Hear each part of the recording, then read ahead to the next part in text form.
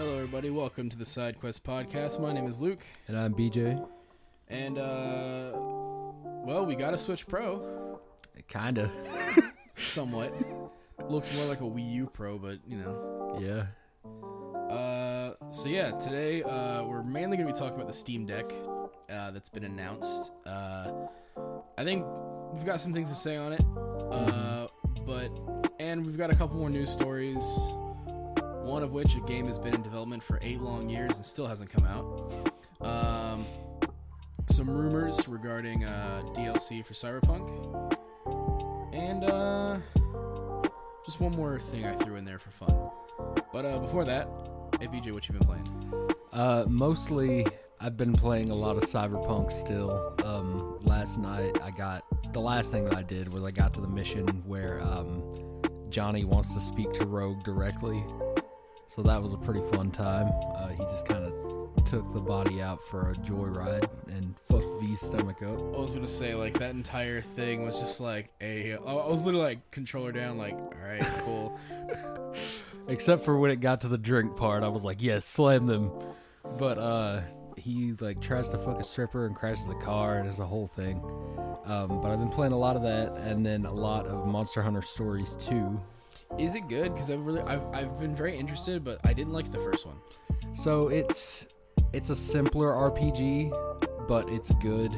I like it. The art style and voice acting is really good on the Switch. And also, like, the grind that you can do to get better monsters is really fun. Like, the whole searching monster dens and everything. It's kind of like how I wish Dynamax raids would be in a single-player Pokemon game, where you have to actually go in there, you know, search the nest for this monster, and then dig through its nest to hopefully find a good egg. It's really rewarding when you do.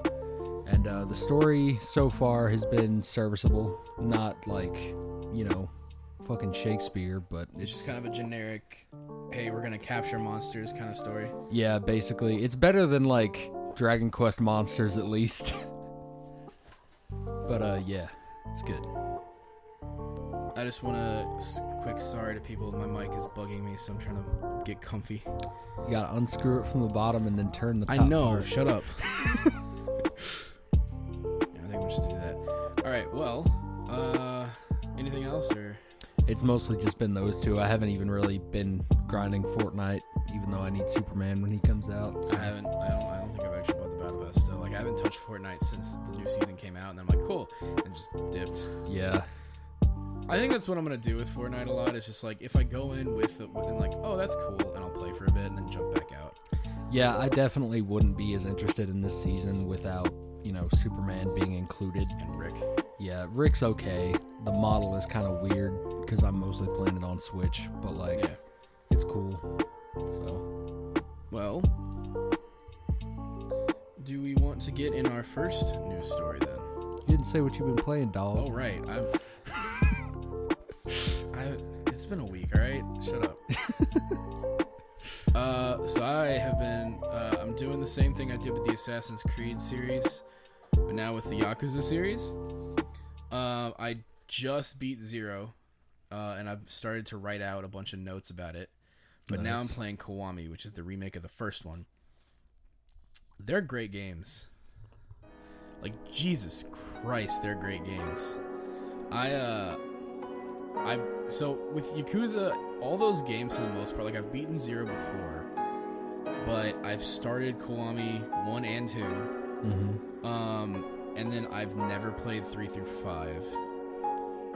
I've started 6. Me too. And then I've beaten Like a Dragon. And then Judgment, I've beaten most of it, but I've gotten to the point where most of the mystery is already solved, so I know the ending, but I just never beat it. Yeah. So I'm kind of going back, and I just want to play through them because I've heard good things about 4 and 5 specifically in the series, because that's when they started to go, here's multiple protagonists, have fun. And they did a good job because, like, at that point you're like, oh, the game feels better because you have different characters with an intertwining story, and you don't get tired of the same shit over and over again because especially 4 onward, I think each character gets their own things they can do on the side. Like in 4, a character named Saejima, he's wanted by the police, so he can't go to a karaoke bar. Mm-hmm. So it's like, well, here's things he could do. And so it's all like underground fighting and training in a dojo. It's like really cool. I like you that. have Akiyama, who's like this kind of sleazy. He's always going to hostess clubs and like karaokeing with girls and shit. And then you have one who's like a detective. Then you have Kiryu. So like they actually like made these characters different from each other. But that's all from looking at stuff. I still haven't played 4. So there's that. I don't know the story. I don't know anything about it. Just, alright, detective, Kiryu, Akiyama, who's a loan shark, I think, and then Saijima. And so that's all I got for 4. I think the loan shark guy shows up in 6, doesn't he? Akiyama was a constant after 4.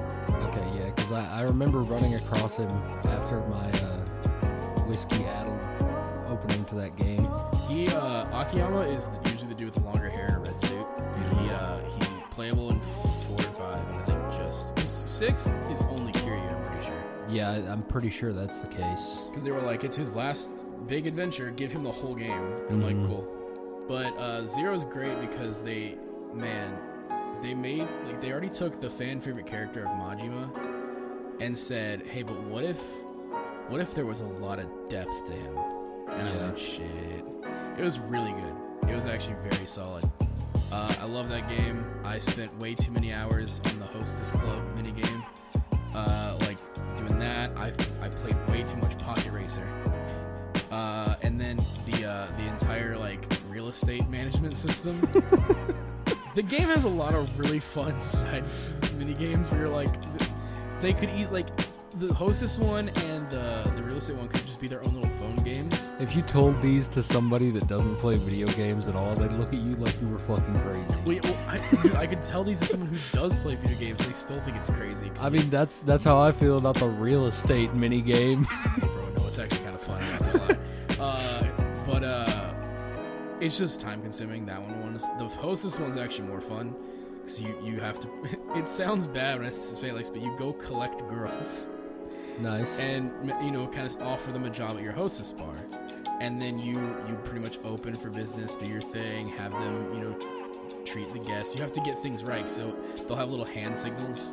You have to figure out what those mean. It's like, they need menu. Got it. Oh, refill a glass. Got that. Oh, she's not happy. Kick this dude out. Like, you have to figure that out while also keeping track of, okay, how much these people are spending and like whether the girls are happy or not, or if they're tired, or switch them out. And like, oh, but this girl has the beauty stat maxed out.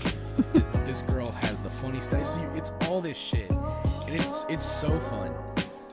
But yeah. So I beat 0 finally. I'm working through Kiwami 1. I will probably be. I want to say I'll probably have started Kiwami 2 by the time next podcast. I think, unless I get caught up in another fucking minigame. Yeah. But I've also played a little bit of my Retroid. Nice. BJ got me. I have immediately just dove right into Final Fantasy IV. Like, just all the way. Even though I have that on PSP and on DS, there's something about the original, because it's the ROM of the original SNES version. And I'm playing it going, oh, this is great. See, for me, I jumped directly into Leaf Green when I got mine. And I had to do some settings tweaks, obviously, because it's GBA, but like, it runs pretty solid after you do all that. And I've actually played a lot of Kirby and the Crystal Shards on mine, so some N64 stuff runs really well too. Dude, Kirby has some incredible lore. Yeah. I like anyone who wants a good like a good what the fuck moment. Look up Kirby lore. Kirby's killed several gods. Yep. Over cake. Over just being hungry. Yeah, no, Final Fantasy IV is so great. And I love having an original version, kind of a 3D chibi version with voice acting, and then just a remade original version on PSP. So it is one of my favorite Final Fantasy games of all time. Just the story of Cecil, Kain, all of that, great. And then I'll finally get to play. I haven't looked hard enough, but I'm pretty sure. I don't know if Chrono Trigger's on that thing. I think it is. If it is, I think it's on the PS1 and stuff. Okay. It's either I'm gonna do that game next, or I'm gonna do just Final Fantasy 6. Nice. Because 6 is great. Other than that, I haven't really played much else. I've tried a little bit of the streaming stuff for xCloud. I started Cris Tales, that new RPG that came out. Yeah. I got a bug that's apparently very common where I can't progress past like a frog thing. So I'm like, cool. Nice. So I just said fuck it and put it down until, it's pretty good. Like I would definitely say though, like probably not.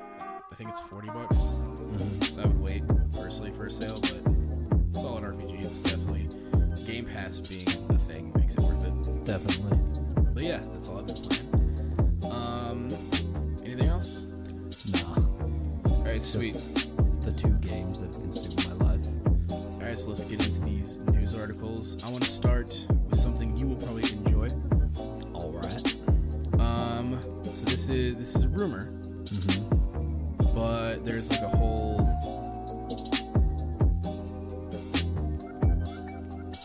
like artwork, like cover splash pad or whatever. Dying Light Platinum Edition coming to Nintendo Switch this October. Wow.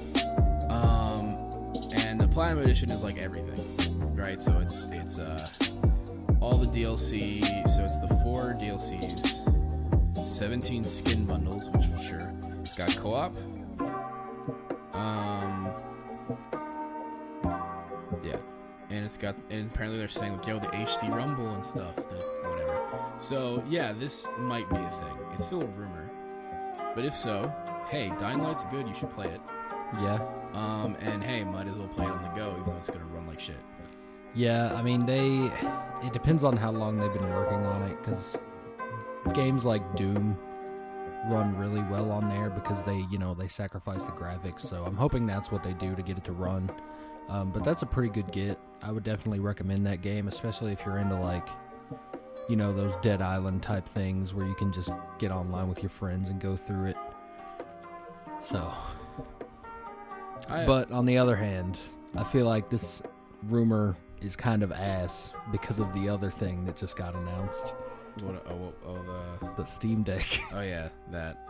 Where you can play literally every game. Yeah, where you can just play Dying Light on your Steam Deck. Mm-hmm. And Dying Light 2 when it comes out. We will get to that, because, man. But I have a Kotaku article, which usually I don't really care about this website much, but this one, man, it made me giggle. Mm-hmm. First, it was an Assassin's Creed expansion. Now it's Ubisoft's 8-year nightmare. What? We're talking about Skull and Bones. That pirate game that was based on Black Flag's entire pirate part that has been in development for 8 years and is apparently still not ready to come out. I didn't know it had been that long. A few people said it was cursed. Others simply had no idea what they were supposed to be making. And this is my favorite quote. Nobody knew what the fuck they were doing, said one developer. So this is going to be Anthem 2, it sounds like. Probably, yeah. This is a Kotaku article by Ethan, I think, Gach? G-A-C-H. Gach. Sorry, Ethan, I guess. But this is 2 hours ago, so this is fresh. Bleeding edge news here, people, that you'll get tomorrow or the next day. You'll get Thursday. But I read this and it gave me a laugh, but I just have a couple things from the article I wanted to pinpoint, but and then I want to get your opinion on this. But Skull and Bones developed back in 2013 as a multiplayer expansion for Black Flag, the fourth Assassin's Creed game, that would release as a post-launch update. 3 sources with knowledge of the project's origin said the expansion soon took on a life of its own, however, morphing into a full-blown MMO-like spin-off with the working title Black Flag Infinite, and later a brand new pirate game called Skull and Bones.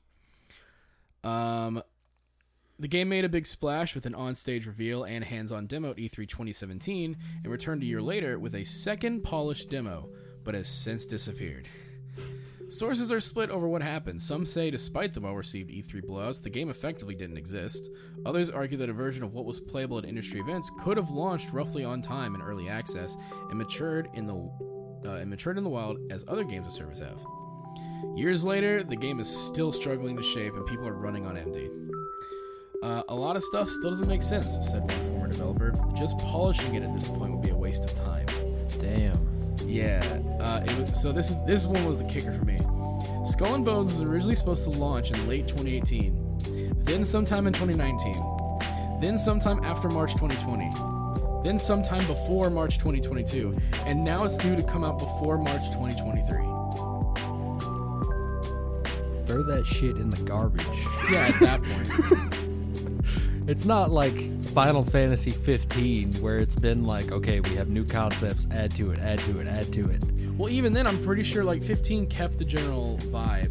Yeah, kind of. And they had a clear goal in mind, and then there was that big reset. Did they though? Kind of, yes. You know what I mean? Like the plot, there was a clear goal there. They just couldn't reach it. Yeah. Here, there's no goal, and they can't reach anything because they have no fucking idea what they're doing. So yeah, this one, this is another quote.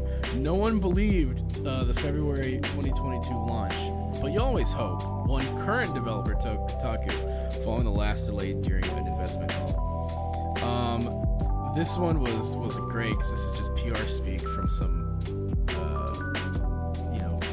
high up. Mm-hmm. Production, led by Ubisoft Singapore, has been advancing well over the past 12 months, and the promise is better than ever, Ubisoft CFO Frederick Duguet said during the same meeting. The additional time will allow the team to fully deliver on its vision. But interviews with more than 20 current and former Ubisoft developers, as well as those with knowledge of the game, its troubled development, and the studio leading production on it, tell a different story. Skull and Bones never had a clear creative vision behind it, suffered from too many managers vying for power, and was plagued by almost annual reboots and mini refreshes, they said. Years into development, basic questions around the game's core design still hadn't been nailed down, even as ambitions for the would-be games as a service continue to mount within Ubisoft's head. Parasols. So yeah, and then they go, it's 8 years development. This one is one developer saying, no one wants to admit they fucked up, said one developer. It's too big to fail, just like the banks in the US. Damn. If Skull and Bones were at a competitor, it would have been killed 10 times already. Mm-hmm. And yeah, so that's pretty much what I wanted to talk about Skull and Bones for, because Jesus, bro. That's a nightmare. So this is one of the problems that I have with the game industry is that, like, just let it die. Yeah. Like, I get, like, there's so many reboots and so many things, like, well, we gotta capture that magic again, you know? This was made because Black Flag sold a shit ton. Mm-hmm. And then now we're getting to the point where it's like, dude, I think most of the gaming circle probably doesn't remember Black Flag. Like, we do, because we like it. Yeah, and but that game came out when we were in, like, high school. 2013 is when Black Flag came out. No new Assassin's Creed fan, well, I guess it's not called Assassin's Creed now, but, like, nobody that enjoyed that game is going to be in their younger core audience that they seem to try to, like, draw in with these new Assassin's Creed type things. So, like, just take the developers that you've been wasting for 8 years off of it and let them make something good, because these are definitely talented people. They just don't have direction. I mean, case in point, they had 2 demos that were largely people really liked. They were playable, and people liked them, so there was something there. I would have just finished that, but based on what they said, like, there were management issues. People were saying, no, we have to make the game has to be this and this and that. So I wonder just how many times, a suit came down and said, no, the new thing is this, and told them to fix that. Because, like, I think a lot of the stuff in the article too was like, oh, it was originally going to be like Sid Meier's Pirates, like a Civ type thing with whatever, and then they changed it to a more faithful thing to just pretty much make it Black Flag without the assassin. And that's a massive jump in, like, genre. So yeah, that's... and so it's like, Jesus Christ, dude. And then it was like MMO. Now then it turned to games as a service, and it's like, dude, just kill it. They've made 5 half games at this point. Like, imagine if they didn't have this issue, how many games they could have made in between. Like, release Skull and Bones. This could have been the new Assassin's Creed now. Yes. Yeah, dude. It's like, fuck, I feel so bad for the Singapore team, because, like, they have to deal with that shit for 8 years. Man. And on the other hand, Sea of Thieves is killing it. Is out now. They got Jack Sparrow coming in. And you can play that one online with your friends as we speak. Also, and yeah, Sea of Thieves didn't launch too well, but it's doing. But they've had the time to listen to their community and let it grow. They pushed it to the point where the game had 1 million concurrent players at one point. Mm-hmm. And I'm like, that's awesome. So shout out to Rare for doing a really cool pirate game before Ubisoft could. Yeah.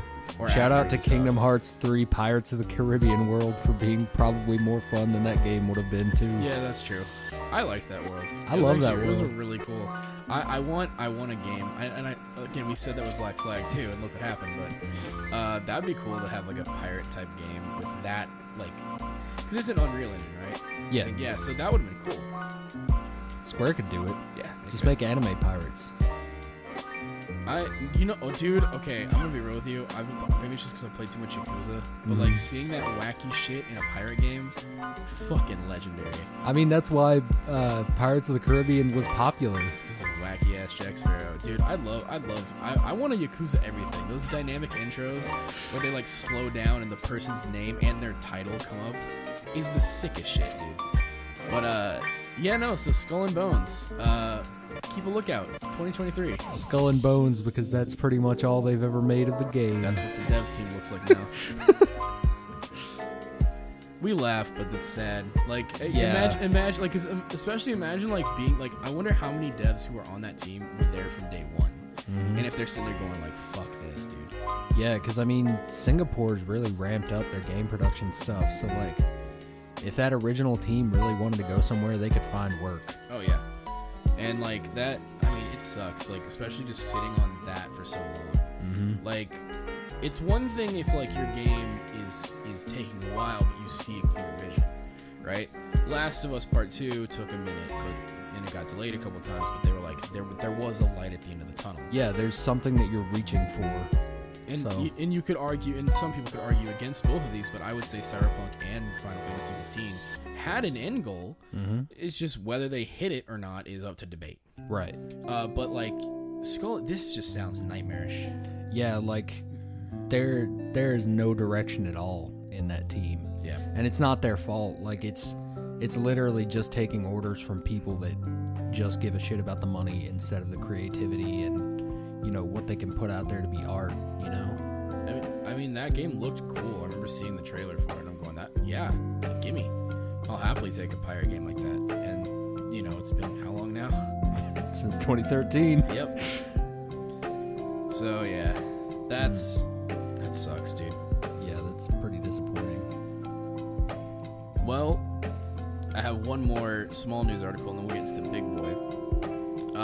Cyberpunk DLC has been leaked. The rumor is there's going to be a bunch of free, like The Witcher 3, the free DLC stuff, like here's some new missions, here's outfits, here's hairstyles, here's all cosmetic shit, here's probably new cars, all the small stuff, right?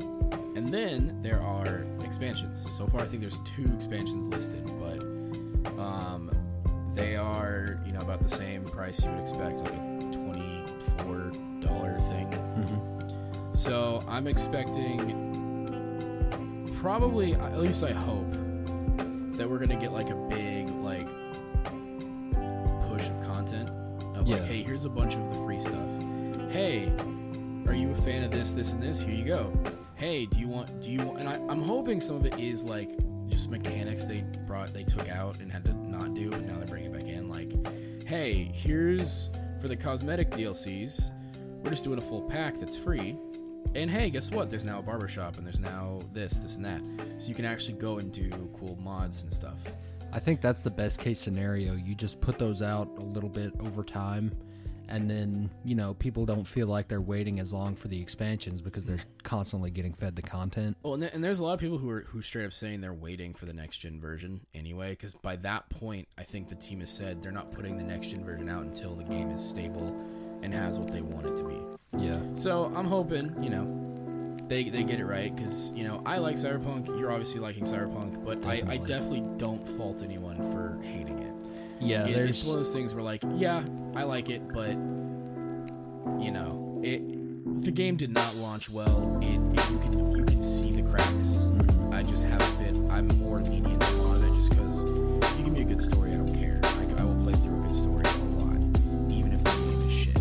So, but yeah, I think the biggest problem with Cyberpunk when it launched was it had a massive audience outside of just core gamers. yeah, A lot of people that were just, those 1-2 game a year type of people would get into that because they were like, okay, it's a huge experience, long story, RPG elements, and then they were obviously disappointed because the 1 game a year that they buy is like maybe Call of Duty or something like that, where it comes out and it, runs fine for the most part, and they never had to crash and stuff like that. But yeah, I'm excited to see what comes for that. I definitely think they should put more romance options in the game. 100%. Like, yes. granted, you and me both love Pan Am. She's great. But it's definitely one of those things where you only have 4, and they're each locked to a specific section. So you have the gay dude, you have the straight dude, you have the gay girl, and the straight girl. That's it. And so if you're going in role-playing yourself, you are now locked to one character who fits that mold. Or if you're bi, you got the mold still. I had an idea recently because I was watching Brianna play and I want to hear your thoughts on it. Okay. I think they should make Jackie romanceable, and then it's completely optional. You can choose the dialogue options to skip over it, Yeah. get into it. But if you do get into it, that shit hits so much harder. I think it'd be great. The problem is there's not enough time to get into a romance with them. So that's the problem. And because that entire montage, I just That wish would've been 6-month playable. montage. Yeah. So there's that downside is that there's not really a lot of time. Plus Jackie has Misty. Yeah, I love Misty, but if you choose the romance option in this case, just write Misty to the side. I mean, I like Misty because that entire section when you go to the funeral. Yeah, that was a really good mission. I love that mission. But I mean, it could be cool. I saw there was somebody who put out a thing, and I don't know if this is a rumor, leak, or just a fan thing, but they were like, "Yo, what if the DLC is we have to fight Jackie because Arasaka got their hands on his body Ooh. and shit like that?" What did you do with that? Did you send the body back to? I sent it back to Mama Wells. Yeah. Okay. So that's the thing. I feel like in order for this DLC to work, you probably would have had to send it. Or you get whatever. a call from, You get they a could call- make it yeah, they can work make it for right. every route. Just make it somebody robbed his grave. Yeah, but I thought it'd be cool, and then obviously we haven't beat the game yet, but a lot of the stuff later is okay, we have to get him back, figuring out that whole thing. I think a DLC past certain endings would be cool. Yeah. Without spoiling certain endings, it's that could easily be leading to more content, or this one is this one's definitive, this is it. So I'm very interested to see what they do with it, but I'd definitely more Jackie. Yeah. Jackie's great. This is one of those games where I'm fiending for them to make novels for. Well, they are making an anime. They have comics out. I didn't know about the comics. Yeah, there's a Trauma Team comic. It's actually solid. I'm gonna have to check that out. I saw it at Barnes & Noble, so you probably can get it on Amazon. Hell yeah, physical comic books, baby. But I definitely hope they continue with this stuff. And they're gonna. The Edge Runner anime comes out next year, so Hell yeah. I'm gonna watch that. That sounds cool, and it's by Studio Trigger. Oh, which is dude. awesome. Yes. I'm all over that shit. Oh no, already. the second I see, speaking of Trigger, I think we talked about this, but the Star Wars anime thing, Yeah, dude. I'm so happy with that. That's gonna be sick. Just the fact that, and I love that they get 2. Nobody else does. Everybody else got 1. Trigger got 2. I'm real excited for that. Yeah. But yeah, no, Cyberpunk, I just hope the game can turn around.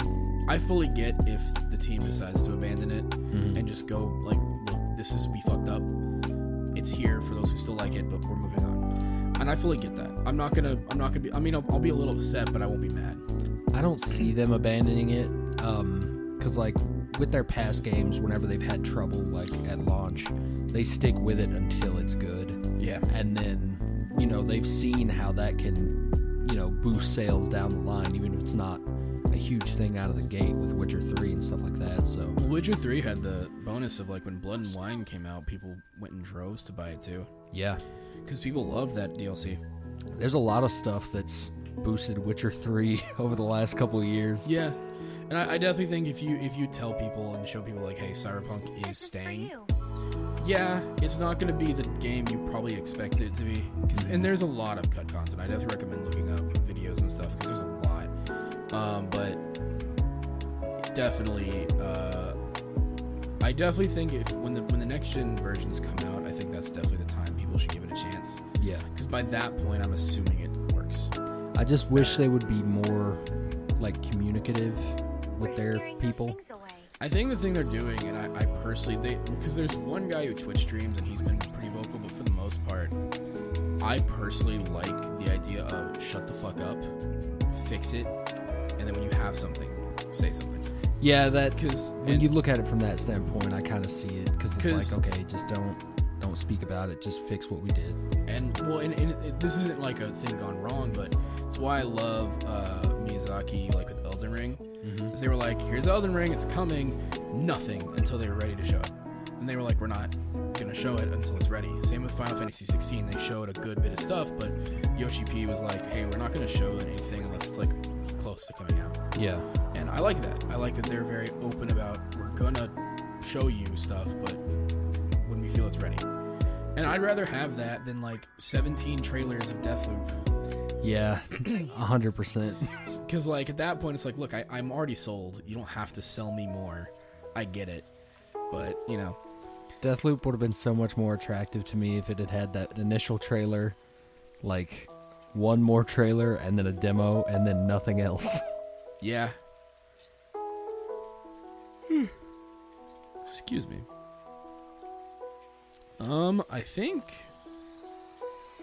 I mean, that's another news story is, Final Fantasy 16 might not be at Tokyo Game Show or Gamescom, I think, because that was what they said. Yoshi P was like, when the next trailer comes out, we want people to leave that trailer going, damn, I want to buy this game. Yeah. And by that point, they said that's when the pre-orders are going. That's when the game's close to being out. Because I feel like I think that's fair. That first trailer was a little bit rough with the models and everything. They even said it was an alpha trailer. Yeah. And I mean, it looked great for alpha. Yeah, for real. But I understand their mindset. I hope they show some triangle strategy at TGS. Yeah, triangle strategy. More of the, I forget the name of the PS5 exclusive. Not the one with Platinum, but the other one. So I got a lot of PlayStation exclusive games. It was unveiled recently with it was like Project Athea's thing. I cannot remember the name for the life of me, but it's that game too. I'm excited for that. For real, triangle strategy looks sick as hell. Yeah, I still haven't beaten the demo because there's so much content and I want to make it last. The demo is so good. It's like, really honestly, robust. Yeah, if you have a Switch, triangle strategy is a good demo to get because it's surprisingly long. Yeah, and you can actually go on character recruitment stuff in that demo, which is crazy. I miss the days of demos. Like, I love that Resident Evil does it to an extent. I hate they're like really short. You only have 30 minutes and you can never play again. I played the Final Fantasy Origin demo, which is no longer available. But that was fun and very cool game. Just fucking, I hate the character designs. But I miss demo discs. yeah, I mean, there's something so cool. Like I had Mario Kart Double Dash, right? And it had a demo disc in it, which had a bunch of trailers and games, like demo games. I think I played the Sonic Heroes first stage over and over again because it was on that disc. Same with what game was it? Oh, there was another one on there that I remember playing a lot. Oh well. But they had there was videos for the Harry Potter Quidditch game. Nice. F-Zero, I think, had a video. Kirby Air Ride had a video. Like, it was so cool. And I was like, this is the coolest thing. I missed that. I've still got a stack of just PS2 original Xbox ones. We got to take a look at those sometime. That someone traded it in, and I wish.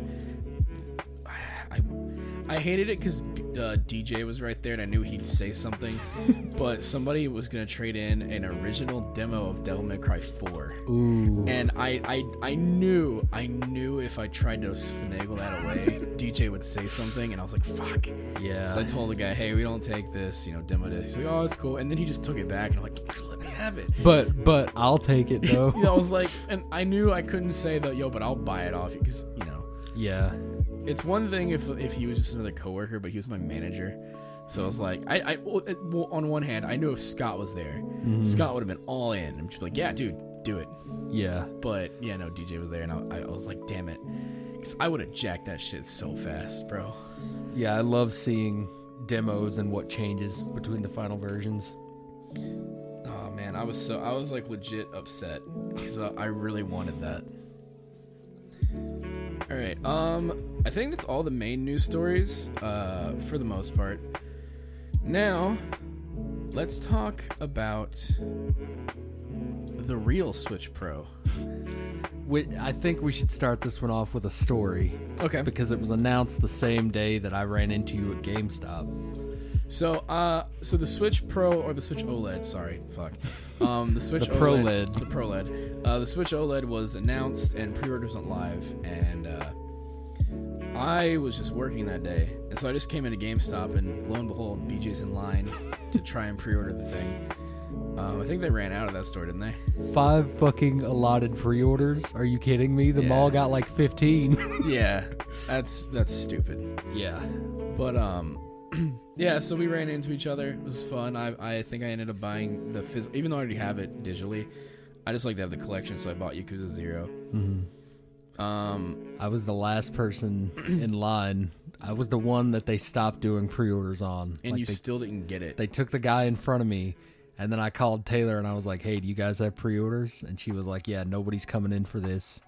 So I did get one, but not at the biggest store in the area for some reason. Yeah, that was dumb. Yeah. But so yeah, Switch OLED, cool. All right, it's not the Switch Pro like everybody thought, but whatever, We'll get that at some point. And then not 6 hours later, Valve goes, hey, we heard y'all wanted a Switch Pro. Yeah. Here. They went above and beyond with that thing. So I will say this. So let's first. I'm gonna start off positive. This thing is powerful as hell. Yeah. Like emulation, it's pretty much on board. I would say with like a slim PS4 and a slim Xbox One. Yeah. So like, the upscales, like it's slightly on that side. So it's a very powerful system. It looks sleek. I'm very excited to see what those touchpads do. Apparently they're very intuitive once you get used to them. Like it's a weird transition, but Yeah. once you're in there, it's like completely natural. I'm very excited to see that. I want to because I definitely want to see how that works for some games that I guess only have mouse and keyboard support, Yeah. and if that's what those touchpads will do, as being just hey, the D-pad over here is going to be your WASD movement. Here's your rubbing the touchpad is now the mouse. So I'm very excited to see a lot of that stuff. I think pretty solid screen, it looks like, from what people are showing. Like, honestly, not that bad. They showed off, I think, Control, Yeah. which is a pretty chunky game when it comes to graphics and, like, particle effects and shit. And it looked it looked like it ran pretty well. They also showed Portal 2, which I've been fiending for on Switch for the last however long it's been. Yeah. And now I don't even care because this Steam Deck can run any game I want. Well, and that's the thing, is there's also Switch emulation that I guarantee you will work on it, too. Can you believe that Valve is doing GameCube Virtual Console for free and Nintendo won't? And so, obviously, the emulation side of things is one thing, but, like, just as a machine, like, as a game console, so it runs, I think, it runs SteamOS, right? Or Yes, which is Linux based, but you can also load Windows on there. which is really cool. Yeah. So that was the thing. So I'm gonna go ahead and read probably most of this article, but it's from PC Gamer.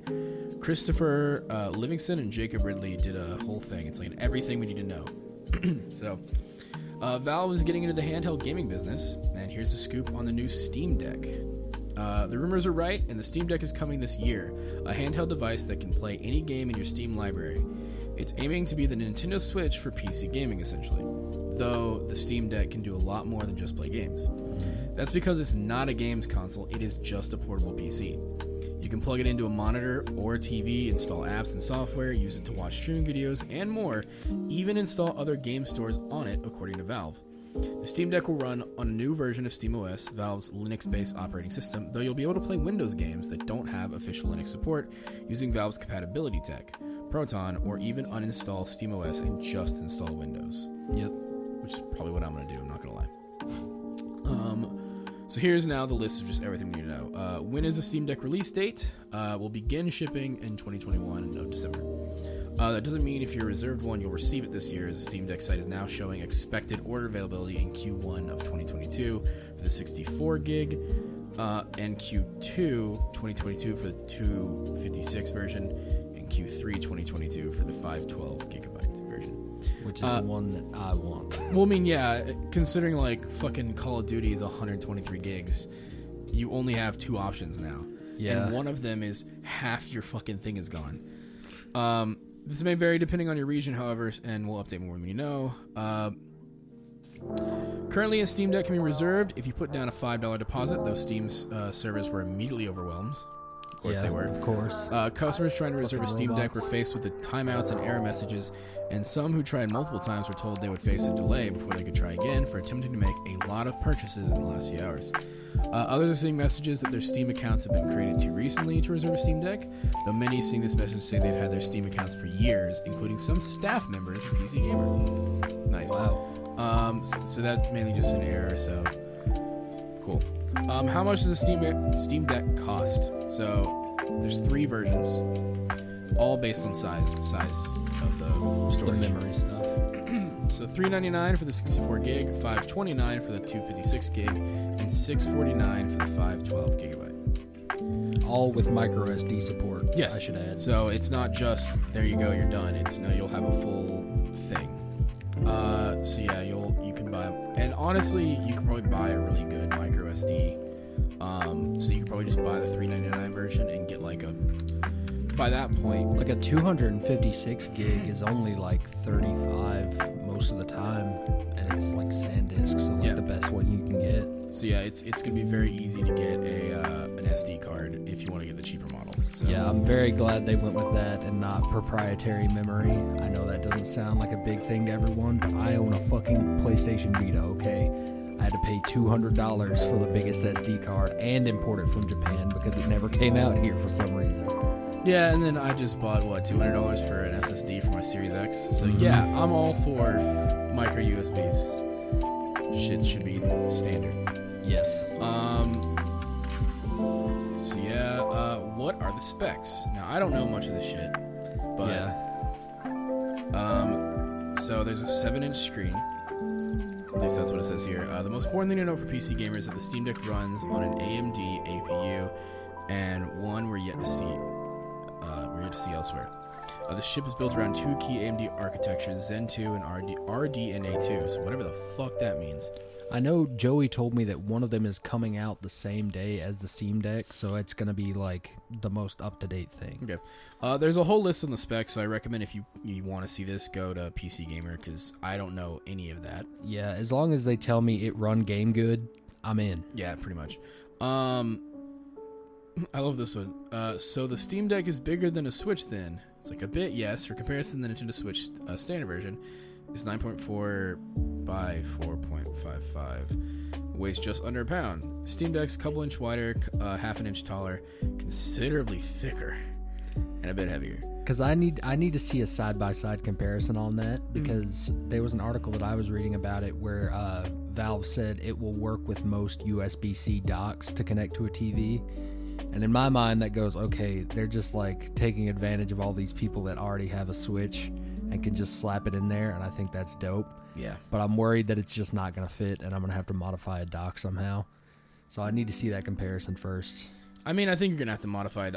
It's definitely not going to be one-to-one. We'll slip in there, because the Switch is like, it's very clearly built for that. Yeah. So you will at least have to break one side of the dock off. Well, you can unscrew it. It's all like...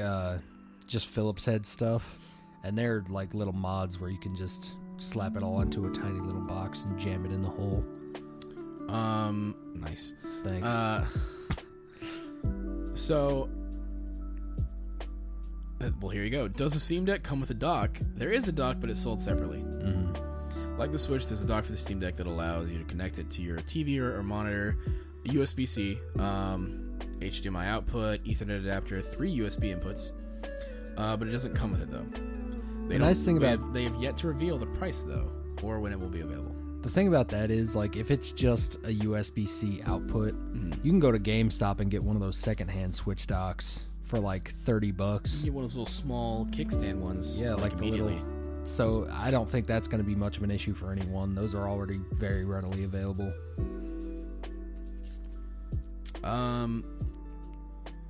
There is a negative. That's the battery life. Yeah. 2 to 8 hours depending on what you're doing. So they say here you can play Portal 2 for 4 hours on this thing. If you limit it to 30 FPS though, you can play for 5 to 6. That's not a lot. That's not a lot, but also, like, I'm used to 30 FPS, so I'd be fine with limiting it. I take my charger everywhere with me, and I'm never really in a situation where I'm away from a wall outlet for more than 6 hours. Yeah, I think in general this is more of I say non-issue, but like it's more of an issue when you look at the numbers on paper, and not actually in practicality. Because it still sucks, because like one of the things you kind of like is having that mobility, but I guarantee you someone will put out portable USB-C chargers. It's like a little box where you just plug it in and it just charges it on the go. So there are multiple options you have for this. You can just get an Anchor Core, which is a really small, compact battery that'll last for like 18 hours or some shit like that. Yeah, so plug it in. There are ways around this, but it's still kind of whack that's how long it is, considering I think even the 3DS lasts longer. Yeah, the 3DS isn't doing half as much as it is, though. But yeah, and that's the thing, is it's like, well, battery life sucks, but look at everything this thing can do. And I think there will be a V2 within the next 5 years, so battery life is probably negligible at this point. So that's actually where I wanted to get into the downsides that I have with this. Because in general, it's a really cool system, and I definitely, for people who buy it, they're going to enjoy it. It's a great concept. Who the fuck is going to buy it? A lot of people. And here's the thing, I've seen. Yeah, I a lot of people, but like it's mainly in the gaming circle. Yeah. I do not think this is going to be a commercial, like, oh shit. Like, I see a lot of people making the assumptions, oh, this is the Switch killer. No, it's not. Yeah. The Switch has sold way too much. It has way more casual appeal. Because, like, I was talking to Joey about this, and granted, we didn't talk more casual, but I think the idea where he's like, it just does more. And I'm like, yeah, but the Switch is cheaper and has Zelda. Yeah, and then another thing, sure, Steam Deck has emulation and you can do all this other stuff. Yeah, but the Switch has Pokemon that you can go buy right now. And another thing is, like, most general consumers that buy a Switch don't have the technical know-how to access all that stuff. I think the deck is going to be more of a Switch companion for the more hardcore people. Like, I don't think I'm going to meet someone that doesn't have a Switch with having a Steam Deck. So yeah, I mean, again, I'm not saying this thing's going to fail. It's obviously not. But if we go by Valve's track record, so we got the Steam Machine, the Steam Controller, the Index, all of which get version 2s, and then just quietly get, updates, but that's it.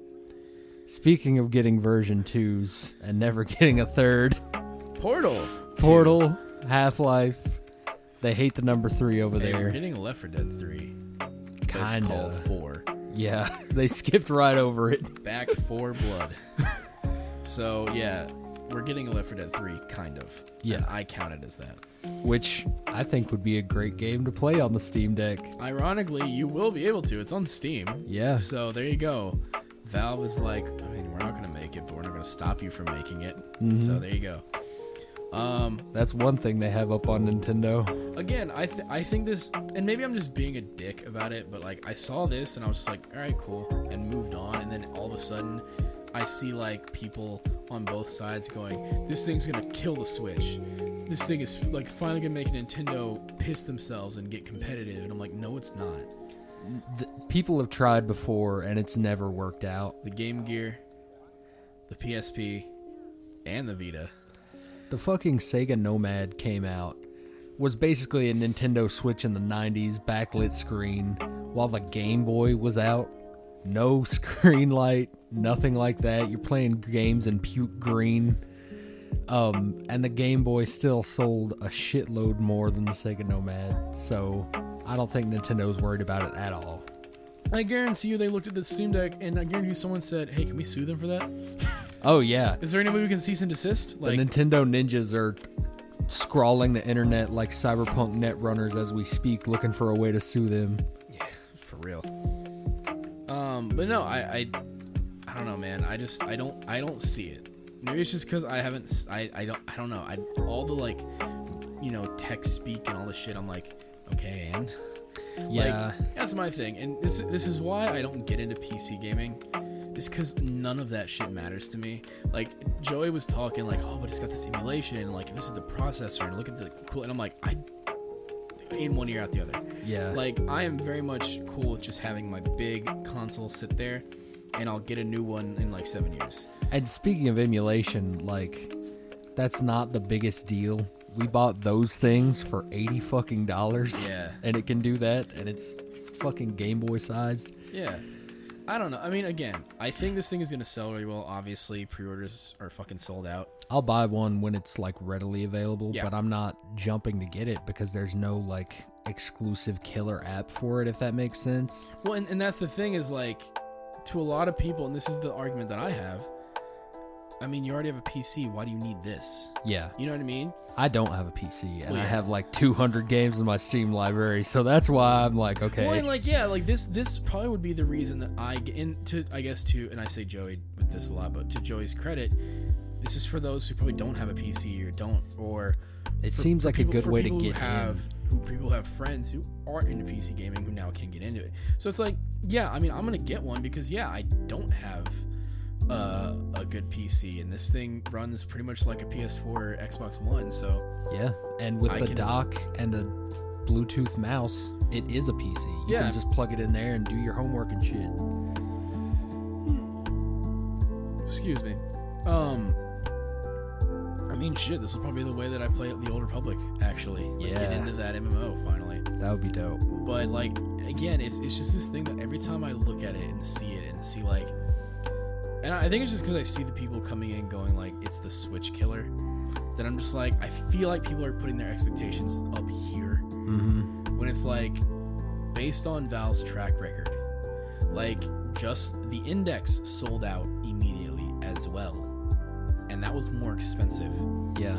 And now, do you see many people clamoring to grab an Index? Not really. Nope. It was the hardcore who wanted one, all the tech people, and that's it. I've heard nobody else talk about the Index except, hey, Half-Life Alyx was really fun to play on it. Yeah. And then I feel like the Steam Deck will be the same thing, where it's like the hardcore gets it, they love it.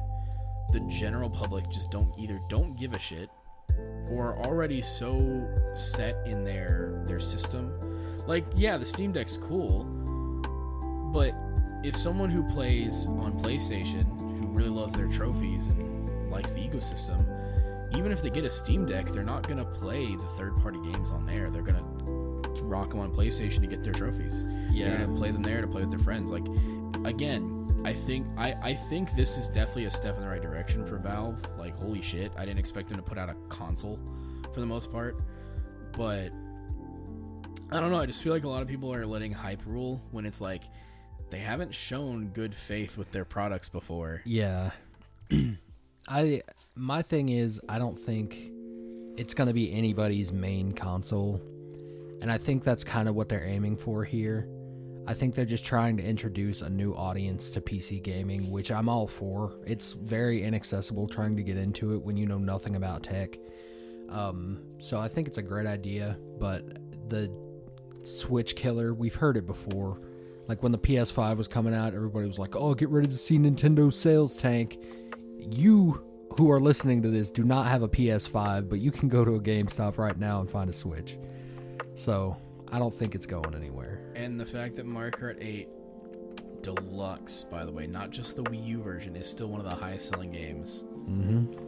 Nintendo's like, that's the thing. And I again, sometimes I hate it because it's like, Jesus Christ, Nintendo. Yeah. But like, Skyward Sword is going to sell well. Definitely. It's $60 for a game that launched at $40 or $50 that came with Wii Remote. People are going to buy Skyward Sword and Joy-Cons and an Amiibo separately, and Nintendo's going to make fucking bank. Yeah, I bought all that extra shit, and I don't even have the game yet. Like, they absolutely are going to still be okay because of this shit. Because, yeah, the Steam Deck is cool. But Breath of the Wild 2 is not going to be on the Steam Deck. Yep. The new Mario game's not going to be on the Steam Deck. If they announce a new Smash Bros., that's not on the Steam Deck. People are going to clamor to get a Switch or whatever the fuck they do next because it's got that game that I really like. Like Smash Bros. Ultimate's heist really sells a shit ton. Pokemon Sword and Shield sold a shit ton, sadly. Yeah. Really hoping Arceus outsells it somehow. Fucking hope. So that's the sad thing, you know what I mean? Is Nintendo just has too much clout now. Like, yes, they can still fuck it up like they did the Wii U, but the Switch is the thing. And again, the Steam Deck is trying to do that. You can play it on your TV, you can play it on your monitor, you can also take it to go. So it is that system. So who knows? Just based on history, I feel like this will be out. The general public won't be into it, but the hardcore gaming audience is going to love it because, yeah, it's a portable PC that can run probably 60 frames per second on a lot of games, and that's cool. And I can speak for myself and probably others like that. I'll probably get it, but it's mainly going to be there to play games that I can't play. Yeah, I think that's why I'm probably not going to get it for a while, just because, like, okay, so I don't care about FPS. Yeah. Like, yeah, if it starts dipping below 30, we have a problem. Then it's noticeable. Yeah, but like 30 FPS and 60, yeah, it's noticeable change, but like 30 doesn't kill me. Yeah. I don't need like high graphics and these huge specs, and I don't need modding. Like, literally everything the PC offers me doesn't interest me because it's not a make or break for me. So like, that's why I think I'm just having a problem getting it. Because, like, everybody else goes, no, but you can mod Skyrim. I'm like, okay. I just remembered Kingdom Hearts is on PC now, so I gotta find one of these immediately. Well, there you go. You got BJ. I keep thinking about just, PC games, what do they have? And I'm like, Horizon, fucking every Kingdom Hearts game now. Well, the Yakuza games are all there, too. Doki Doki Literature Club, every other hentai game. Okay, guess what? Doki Doki's on PS5 now. Yeah, I'm waiting for that Switch physical version because it comes with little acrylic character stands, and I'm a fucking weeb. I think it looks cool. I mean, again, the Steam Deck is cool, and I don't like the placement of the buttons, though. I think that's my biggest problem with it. They seem pretty high up. Yeah, like, I do not like where the buttons and stick placement is. Other than that, solid. Yeah, I think it'll be a pretty decent machine. It's just not gonna be one for me. So, anything else you want to add on the Steam machine or deck? Sorry. I don't know how this conversation started because I came in at the end of it, but you and Gray started talking about the Steam Deck, and then it somehow got into Call of Duty, and then we were talking about our analytics. Oh yeah. We often, not often, but we take a look at our analytics every now and again, and we like looking at the audience section to see, how many guys, how many girls we have listening. We got more dudes listening to us. Yeah, thanks to the homies. Yeah, shout out. But we have no non-binary people. And no other. Because they list male, female, non-binary, and other.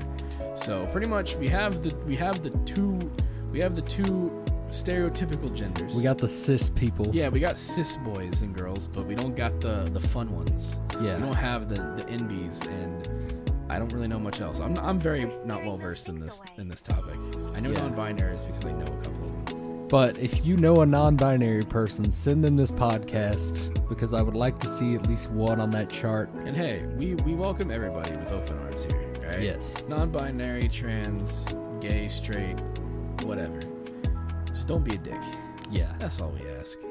Definitely. I mean, be a dick a little, but like funny, you know? Yeah, don't be a funny dick. Don't be like an asshole. Yeah. You know, like that's the thing. You can't be an asshole. You can be a dick. Don't be an asshole. Yeah. Dicks and assholes don't mix very well. That's kind of homophobic. All right, scratch the whole thing. On that note, we still got time. It's not gonna be much, and I think based on that Steam Deck conversation, the reason I brought that up was because I wanted to ask where the Ronald Reagan's non-gendered bathroom came from. I don't know. I have no idea honestly how that came up, but that's a thing that is in my notes, by the way. I still have it. I made sure, and this will probably be the title of the episode now. Thanks to Gray, by the way, for that one. What a homie. Yeah. That's what it was. He just said Ronald Reagan's grave is in a gender-neutral bathroom. We gotta get Gray on somehow. We gotta set up a Discord call. Dude, we'll figure that shit out. It's so funny. Gray's hilarious. Yeah. Love the dude. Great guy. Shout out to Gray. Shout out Gray. Shout out Joey. Shout out Trey. Whole GameStop team. That whole team. They hooked me up. Not really, because they can't really do much. But you know, it's a thought that counts. Yeah. Thoughts and prayers with an O and not a U. Thoughts and prayers. Thoughts and players. Oh, see, now I get it. I didn't hear it right the first time. Well, I said prayers, but then players, I thought of yeah. players. So anyway, if this episode isn't titled Ronald Reagan's grave is buried in whatever, a non-gendered bathroom. Yeah, gender neutral bathroom. That'll be the episode Gray is on, and that's what it is. Hell yeah. But since we have time, I'm gonna go ahead and let's do at least kind of mention it because we still got a little bit of time. Mm-hmm. Originally one of the topics we were going to talk was disability and gaming, mainly because every time a new Souls game comes out, always that argument. Every time is the argument of it needs to have an easy mode. What about the disabled people? You're not thinking of the disabled people. And then when a game does do something, there's the argument of what the heck? It just makes it too easy. Yeah. And it's like, fucking make up your mind already. Look, I'm gonna say that, and maybe you'll disagree, maybe you won't. Whatever the game creator's vision is, that's the most important part. Mm-hmm. Yes, it sucks that it's not for you, but if that's what they wanted to make, that's what they wanted to make. Right? Like, case in point, if somebody's coming in here making a game where for the gays, mm-hmm. you don't get to get mad because it doesn't cater to you, the straight person. Yep.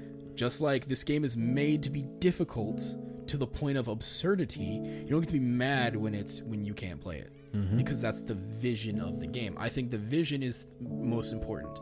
However, it does not give you the free pass to not make it accessible.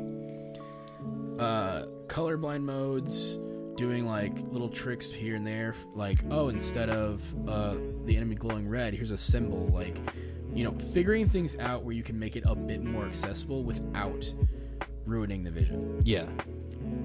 But this argument came up because of Psychonauts 2 recently has an invincibility mode where you can play the game and not take damage, not get hit, things like that. And a lot of people got pissed at it because they were mad because the invincibility mode does not hinder trophy progress and achievements and whatnot. Which is dumb.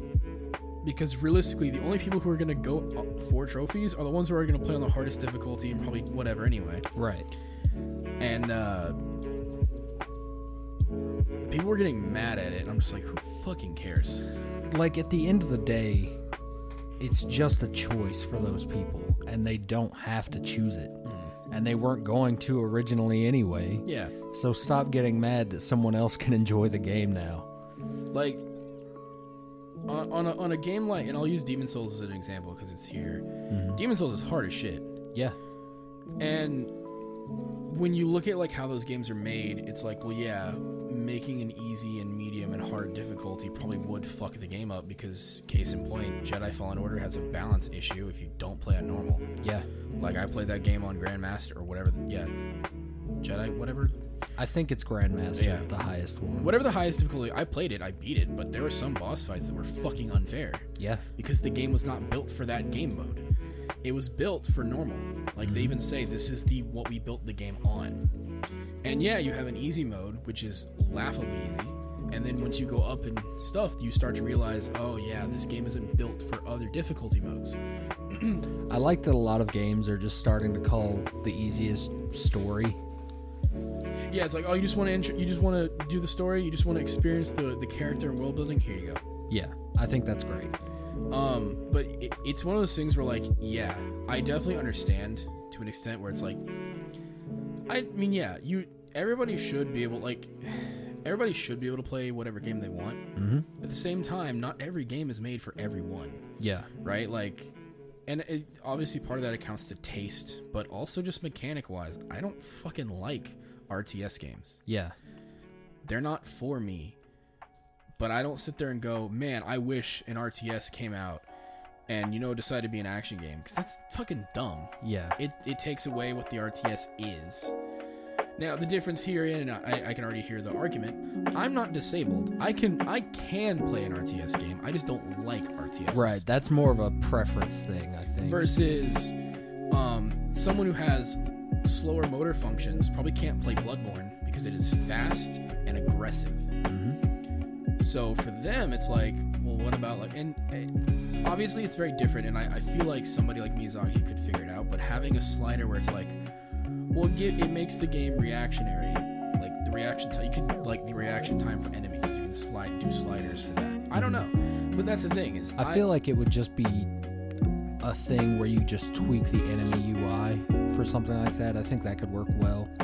The thing is, and this is the problem with, and we always bring up like the Soulsborne stuff, Mm-hmm. because they're the ones that They're always at the forefront of the argument, so. those games are built with one difficulty in mind, and it Mhm. makes the game way easier to develop, one, because all they have to do is just, that's the thing is, when you play a Dark Souls, or more specifically Dark Souls 3, Bloodborne, and I'm assuming Elden Ring, Sekiro has this too, the game is built specifically for one difficulty, and every boss and enemy is built to an extent where this is how much damage they do, this is their moveset. There is a clear way to beat them. Here you go. Whereas I feel like once you start adding those variables, you make it too hard, well, now you're fucked, good luck.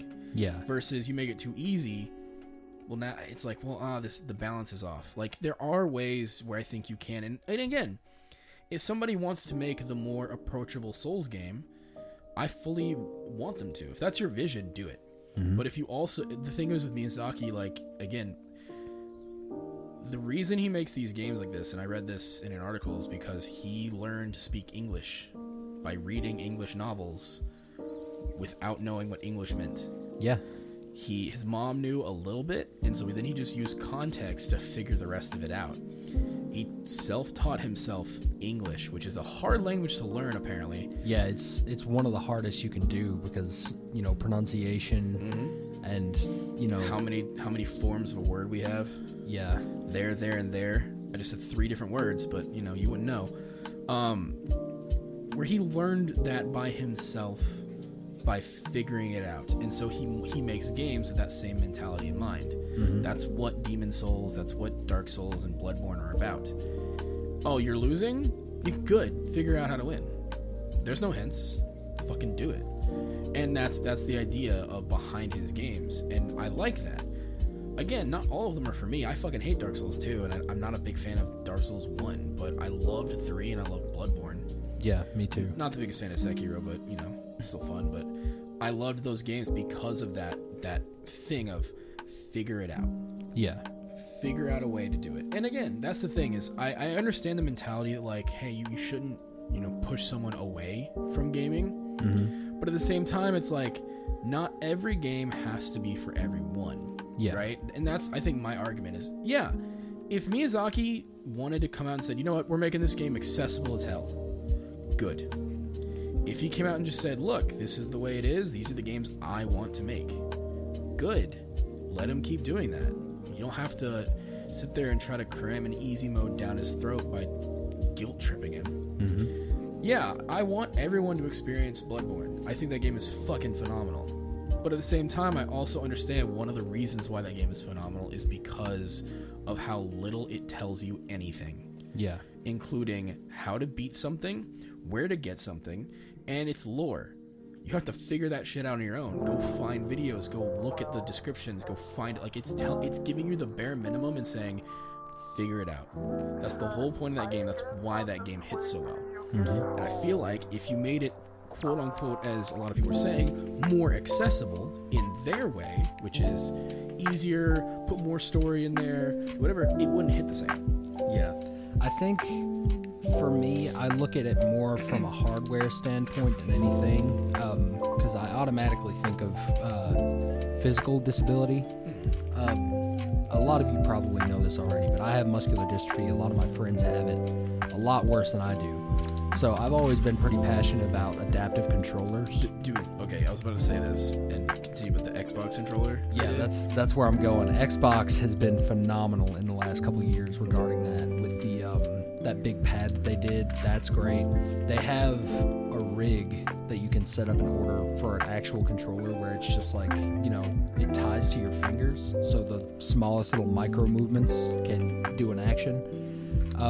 I think we need a lot more of that, and then, you know, shine a light on it, and this argument is not going to be half as heavy as it is now. And that's the thing is none of these people are saying, and like I've seen the argument. I forget his name, but he's like the biggest advocate for this. I think you know who I'm talking about. He's kind of in that wheelchair. Yeah, I can't remember his name. I've seen he's done a lot of videos press, on this sort of stuff, and he's been very vocal that like we're not asking to take away your favorite games, we're just asking to be a part of it. And that's my thing too. Is I'm like, look, at least give people the chance. Yeah. While also maintaining artistic integrity to what the game is. I think games should be accessible to everyone. At the same time, I fully understand why they're not. Yeah. Where it's like, if somebody wants to make a fun, like, a good example I look at is like Mario titles. Mm-hmm. Those games can be easy as hell. They can also be difficult. Yeah. But it just depends on which game you get, and like that. But there's so much variety there that you can pick the ones you want. Mm-hmm. A good example of this too, the Spider-Man games, right? There's those little puzzle things. Yeah, you can just skip right over you those. can skip it. If you're not good at puzzles, your brain just doesn't work that way. Skip it. But if you like that stuff, you're gonna sit there and do them because you're like, yeah, this is my thing. I love these little mix and match, whatever. Mm-hmm. But they give you the option to skip them. Yeah. So yeah, I definitely think it's a discussion I think people need to have, because yeah, I want more people to play video games. I want more people to experience the same video games I have. But at the same time, there is a level of, like, one of my favorite games is Devil May Cry. Mm-hmm. Those games are, like, granted, they have the newer ones have an automatic mode, but those games are meant to be not button mash, but like combo heavy action titles where it is all about how stylish your character can look. Mm-hmm. And the game gives you an automatic mode. You do not have to use that mode, and the game will straight up tell you. And to an extent, they do penalize your score a little bit. Mm-hmm. You can still get S ranks with doing it, but they have the option there, and I don't have to use it. And that's the thing where it's like, it doesn't break the game, it just makes the combos easier to do. The enemies are still as difficult as they are. You still have to dodge. You still have to do other stuff. This is now just one less thing your fingers and your brain, like all that, have to worry about. And the way I look at it is like, in a game like that, when you have the automatic mode and then the classic mode, you should feel more accomplished because they're both there and you chose the harder path and were still able to do it. And that's the thing for me, is like, I love Devil May Cry 5. I've played on both. I did pretty much a normal playthrough on regular, just learn the combos, and I did an automatic. And to me, automatic is way too easy. Mm-hmm. But the fact that it's there, I think, is cool. Yeah. Like, if anyone could go in and, like, anyone who, like, especially because, messing around and moving your thumbs all over a controller and having to memorize all these button presses is not going to be easy for everybody. There's some people who just cannot do it. But hey, I'm one of the lucky, I guess, who can, but that doesn't mean that I want someone who can't not to come in. Right. Whereas, and again, this is why I bring back the artistic vision. The vision of Devil May Cry is looking as cool as fuck. And it doesn't matter how you do it, as long as you do it. Right. And if you do it with an automatic button or not, who cares? You know what I mean? You're still looking cool as hell, and you can. And even when I was playing with automatic on, I still felt cool. Yeah. Because you still can't just button mash and be done. You still have to dodge. You still have to grab enemies and do other things. But it was like, hey, here's just a little bit of help. And so that is a good example of I think accessibility, because that's just, I mean, like, because yeah, I don't have to do it. I didn't know it was a thing until I accidentally turned it on. I was like, oh shit, cool. Yeah. And there you go.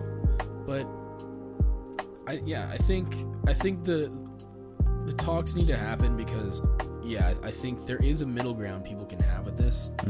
I just think not a lot of people are saying anything, because I don't know. There's some assholes out there, and there's some, and I think there's bad people on both sides. On one hand, there was definitely an articles where it's like, okay, you're just a journalist who wants to play this game way faster to get the review out. But on the other hand, you're just being an asshole for disabled people. So like, there's assholes on both sides, but there's a very clear, these people want the same thing, and there is a middle ground. There is a way we can have our cake and eat it too in this case. Yeah. I think there just needs to be a general, vibe of, look, not every game will be for everyone, but now we're making a point to go, but this one can be played by colorblind people. This one can be played with people with muscular, what'd you say? Muscular dystrophy. Muscular? Mustard. Mustard dystrophy. Mustard discography. But like that way, where it's like, okay, maybe I can't play this one, but I can play this one. Maybe you can't play this one, but you can play this one. Like that's the thing, where there are now so many games out there that, and Microsoft is doing a good job of this too, where yeah, that invincibility mode, I guarantee you, was a thing Microsoft asked them to do, because they put out the adaptive controller. They're very adamant about being adaptive for people with disabilities. That's why a lot of their games, are like that. But they're not gonna risk the other things. Like Halo Infinite is still gonna be competitive as hell. Yeah. And they're not gonna like push that down for disability's sake, because they're like, look, there's really not a way to make competitive Halo more accepting of disability. Right. Whereas when you get into online play, it gets a lot more muddled. And that's just how shooters are. However, when you get into a game, it's like Super Lucky's Tale, or get into, I would argue, like a game like Recore, or probably a game, because I doubt it will have multiplayer, but I could be wrong, like a game like Fable. Yeah. You could probably make that, hey, we're going to do a lot of accessibility options here, because you can. And you don't have to worry about balancing with people online. So yeah, and that's why I think Microsoft is doing the best at it, because they're and PlayStation. I actually looked it up. Last of Us Part 2 has a lot of that. They actually have a good amount of accessibility options, but it doesn't take away from the game. That's good, because I remember during the Game Awards, we got real upset like, about that. What the fuck did they even do? Yeah, I went and checked. There's actually more there than I think people realize. But that's good. And then Assassin's Creed Valhalla. I don't know about Watch Dogs Legion, but like the first thing that game does is, here's all these options, tweak them to your heart's content. There's a stealth difficulty and a combat difficulty. So if you are very shit at combat, really good at stealth, figure that out there. But they also have other things like, colorblind modes, and do you want text to speak, and other things here. And that's, I think, what needs to happen. Is just more of those options, but also to understand that not every game will have them due to the nature of the game. A competitive shooter is just not accessible to the disabled community because of the competitive nature. But a game like a platformer, or a pretty just run-of-the-mill action-adventure game, probably is more accessible to that. Because unless the point of them is to be difficult. Celeste is not a very accessible game. Yeah. This is difficult as shit. Yeah.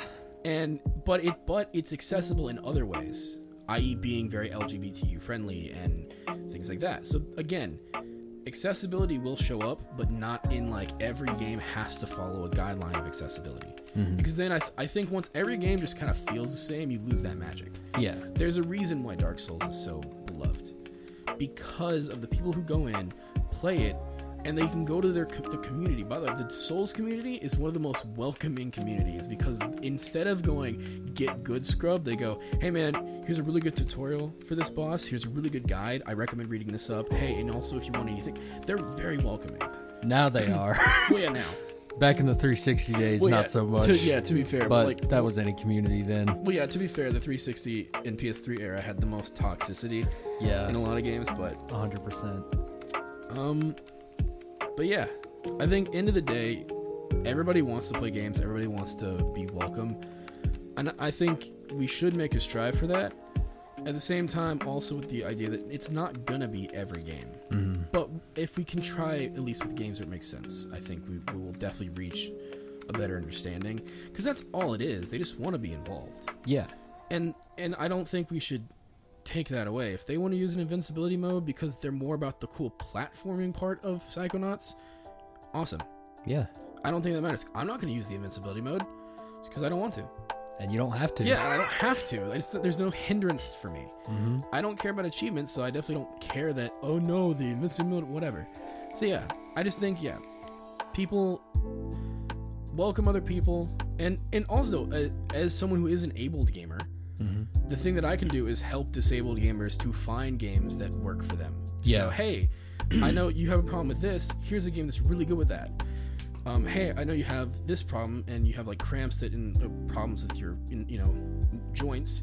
Here's a game that's very lax on things like that, but still kind of has that vibe of this.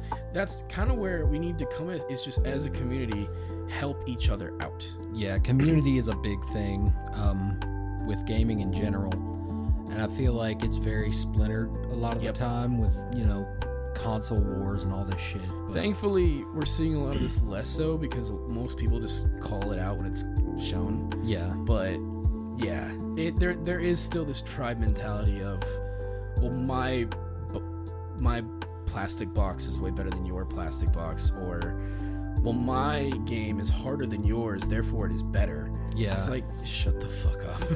Yeah, look, enjoy what you want to, like, do what you want. Just don't be an asshole. It's the thing we're gonna bring up on our podcast. I don't care your walk of life. I don't care what your belief system. Just don't be a dick. Be a dick. Don't be an asshole. Don't be an asshole, but be a dick.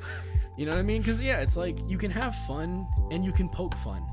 When you start putting venom behind things, when there's actual hate behind those words and it's not just a friendly ribbing, then you got a problem. Yeah, and that's the thing. And it's the same thing with this. It's like, look, the disabled community just wants to be a part of games.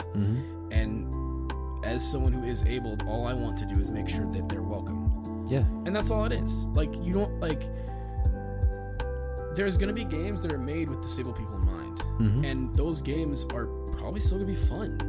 Yeah, but of course. You know what? That's just probably, who knows? That might not be a game for me, but that's not the point.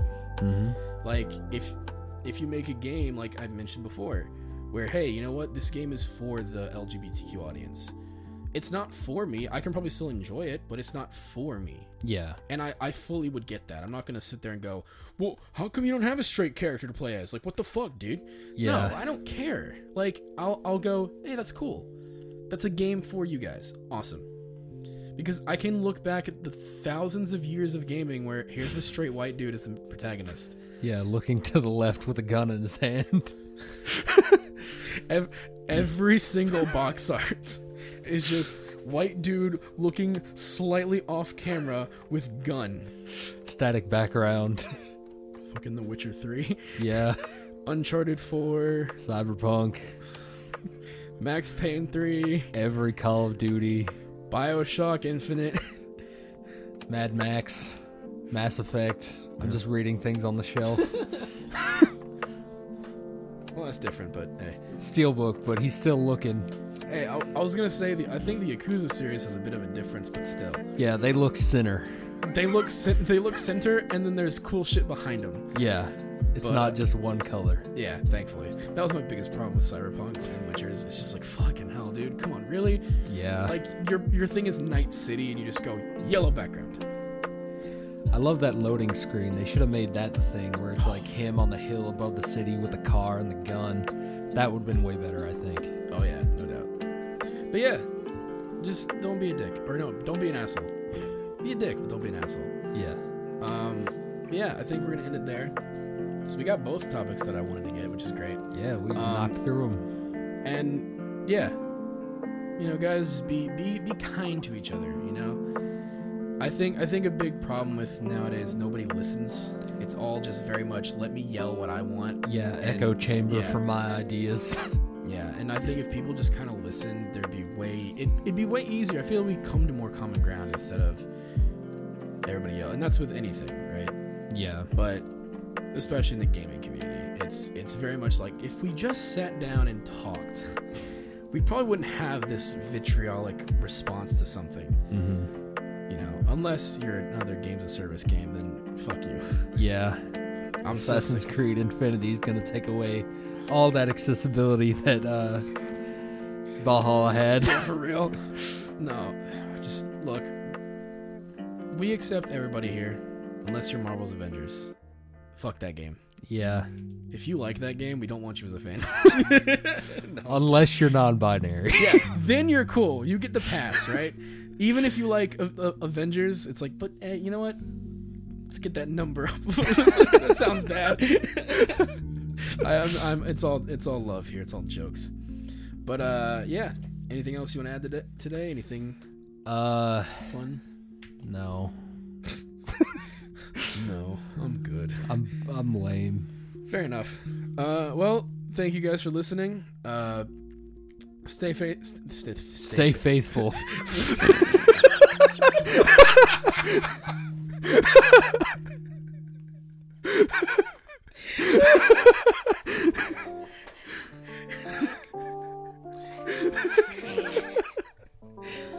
I want to go in like full cult speech now, but I can't bring myself to do it. Oh, anyway, The end is coming. Eden's Gate will save us all. And take it sleazy.